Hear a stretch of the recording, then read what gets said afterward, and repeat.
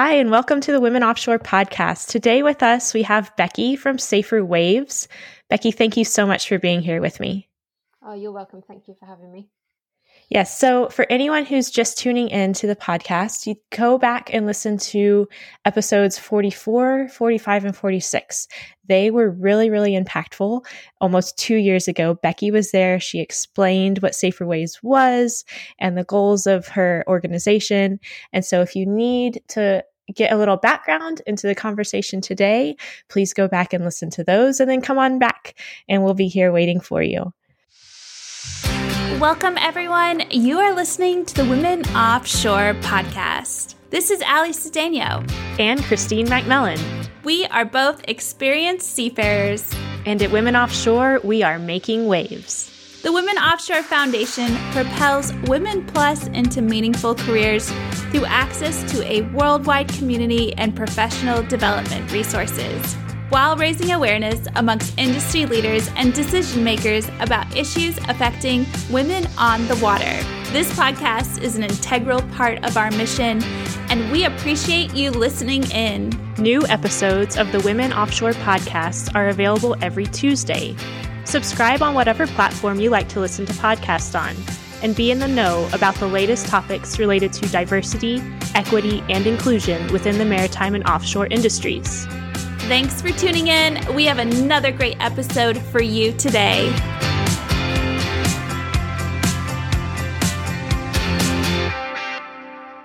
So, Becky, let's talk about what you've been up to and what's been going on with your organization since we last spoke. Yeah, so I think when we last spoke, we were just in the process of getting registered as a charity, or we may have been newly registered.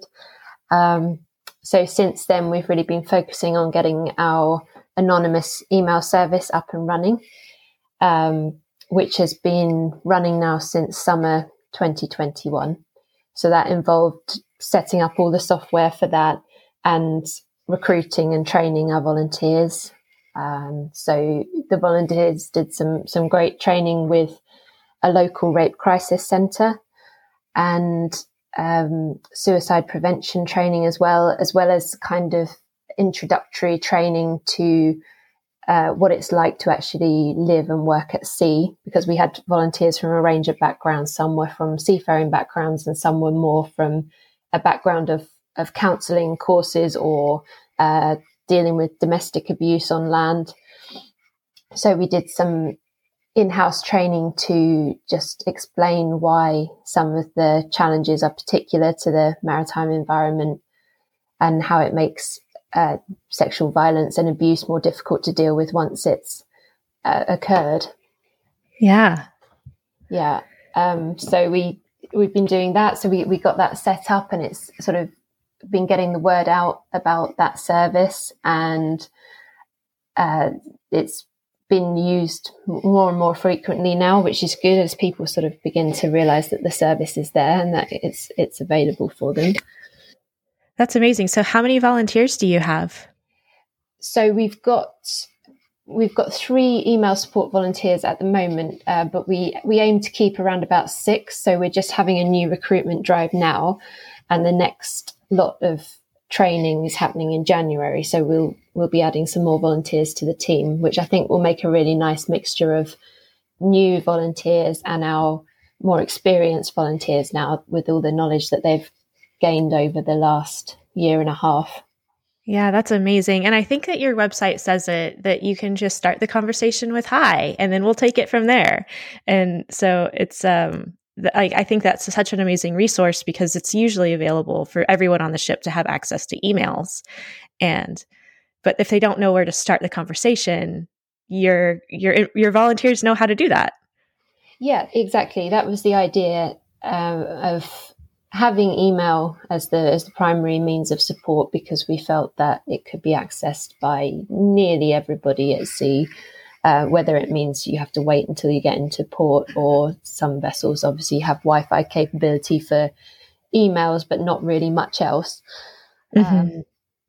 So I mean, it's 100% true. Our volunteers are more than happy to receive an email that literally just says, hello, this is my name. And then we'll reply to it from there and ask a few more questions and just see what it is that somebody wants to discuss with us. Wow, that's great. Yeah, and at the same time, other times we get long emails straight away, and the volunteers are very good at sort of taking it step by step with each email and figuring out what response that person might need. That's amazing. The work you're doing is great. And I know that on our own website at womenoffshore.org, we have a link to yours for all the available resources. So, we support you. We think that you're doing an amazing job at what you're doing, and you're doing it in a way that's very meaningful to the mariner, which is so important. Yeah, thank you. I think it's so important for survivors of sexual violence to have choices in the services they choose to access. And I think that's where it's really nice to work together with other organizations, because Women Offshore are able to support people in a different way, which may suit some people more than the way that we do it. And it's just giving people those options, which is really nice. Yeah, it is. So I think it was your summer 2022 newsletter that was sent out. You had some amazing infographics, and it was about myths and facts of sexual assault and sexual harassment. And so I wanted to talk to you through a couple of those, because one says, if a person doesn't fight back, it is an assault. And so can you tell us the facts about that statement and why that's a complete myth? Yeah, so I think it's well known that about the fight or flight response. So if the brain perceives a threat, it will act out by either fighting back or running away. And I think that's how victims of sexual violence might think they should have acted. They should have fought back, or they should have run away. However, if those options aren't available, and realistically, if somebody is being attacked, it's likely that the perpetrator is stronger than them. Yeah. And if they're being attacked at sea, there's nowhere to run to. So trying to fight, the brain realizes that is going to cause risk of more danger to that person. So it's quite common for people to freeze or just go floppy, because the brain is sort of taking over and saying, this is the way we should act so that we don't get hurt. But what that means is later for the survivor, if they don't understand that response, and if the people around them don't understand that response, then there's this dialogue of, why didn't you fight? Why didn't you scream? Why didn't you run? And the likelihood is that it's an instinctive reaction, and it seemed to the brain the best way to keep that person safe at the time. It was a protective measure, right? Absolutely. Wow. And so that's like a really common thing that we hear come up, and it's very hurtful to the victim and very almost re-traumatizing to say things like that, right? Yeah. And I think it's just getting that message across that actually that part of the brain has overridden any logical thought, any thoughts that you might have in the future of, I should have done this or I should have done that. It's just in survival mode. Yeah. So let's talk about another common myth, that rape is committed by strangers. Yeah. So some of the statistics from Rape Crisis England and Wales, they say that 1 in 3 adult survivors experience sexual violence in their own home.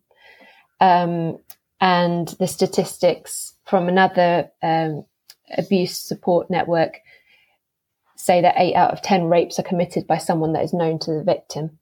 So the myth that it happens away from the home, in outside in dark places by strangers, that accounts for a small percentage of cases compared to the offences that are perpetrated by people that are known to the victim.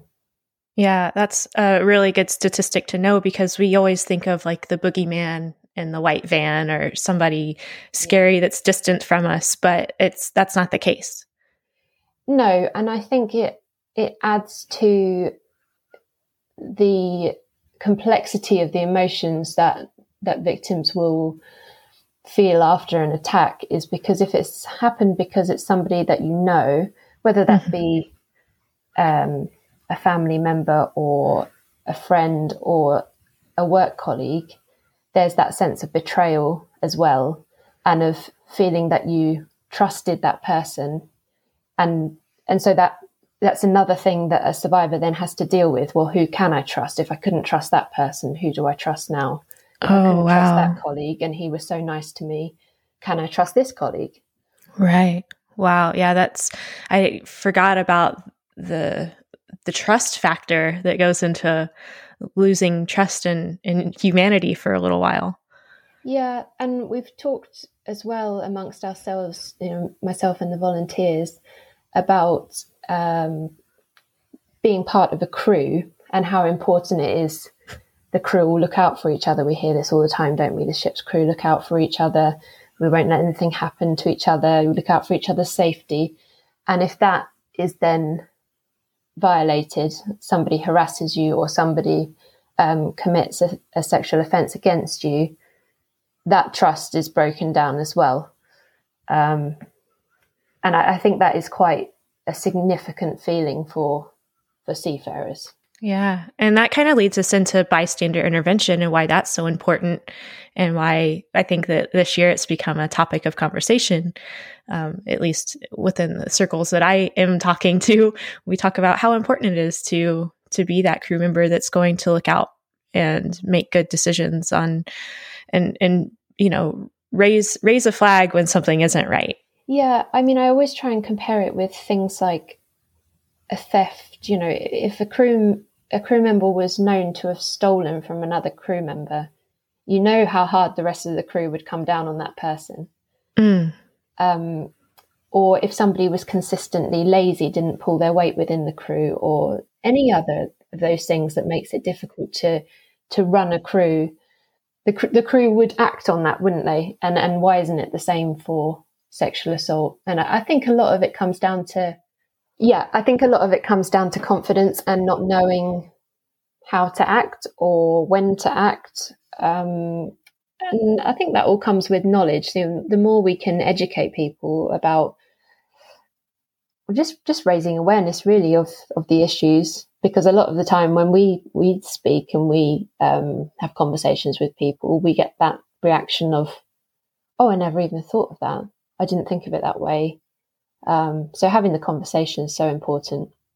Yeah, I agree. Let's keep this conversation going about everyone processes trauma differently at different rates. And so you had a great infographic that said that my assault happened a long time ago. Does it matter now? Yeah. There's so much to say on this topic. But so one of the aspects we find is that people seem more able to process trauma some years on if there's been a change in their life. For example, they might have had children, and that leads them to think about when they were a young person and being in that caring role and knowing that they need to protect their children. They think about whether they were protected as a child. Similarly, if you were to move into a different career that offered a more safe environment, you felt more safe, that you might think about how unsafe you'd felt in the past. So that can definitely be one factor in it. And with myself and with my volunteers, you can see that having got older and moved to a more senior position in the industry, people's thoughts turn to how do we protect the young people in our industry? Right. And then naturally, I think that just leads people to reflect on their own experiences.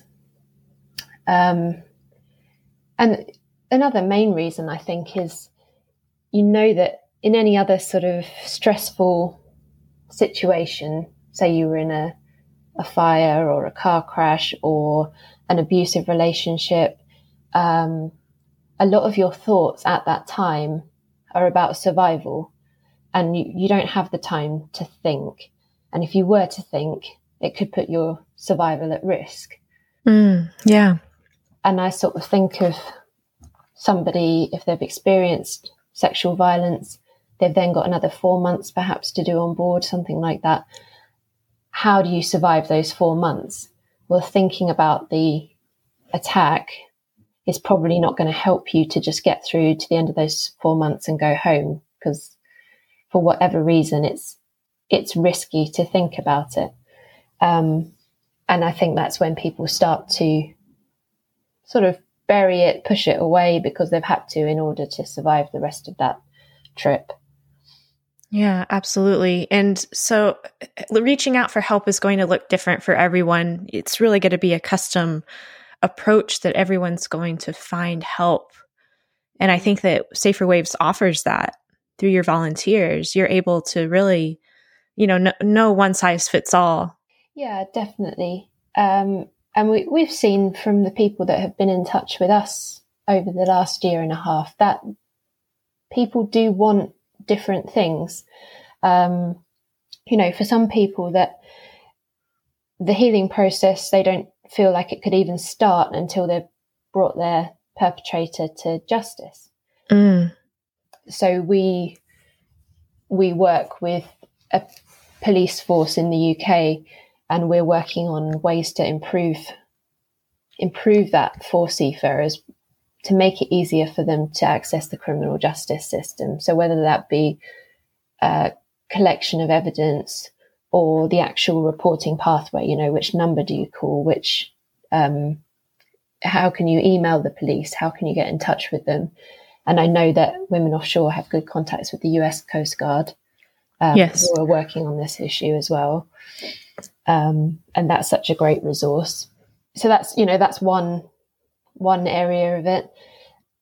I think just circling back to our previous conversation, I think that sometimes when people receive the message from the people around them that what happened to them wasn't important, that maybe it was even funny, that sometimes that's what people get. Nobody else takes it seriously. Right. So the victim starts to think, well, perhaps it wasn't serious. Perhaps it wasn't important. And it might be that they go on believing that, or it might be that they turn around in several years' time and think, actually, that wasn't okay.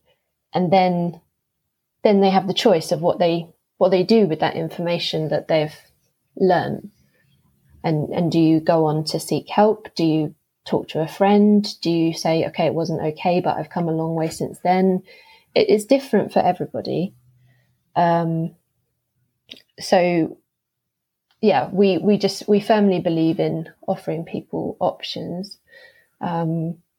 We see visiting our website and perhaps, a step like listening to this podcast, if it's the first time you've really confronted the issue, as a first step. And people can then go on and take those further steps in that healing process. So whether they email our service, whether they take a more sort of peer support approach, or they go on to seek professional help, so counselling, one-to-one counselling or group therapy, that kind of thing. Everyone's different. Yeah.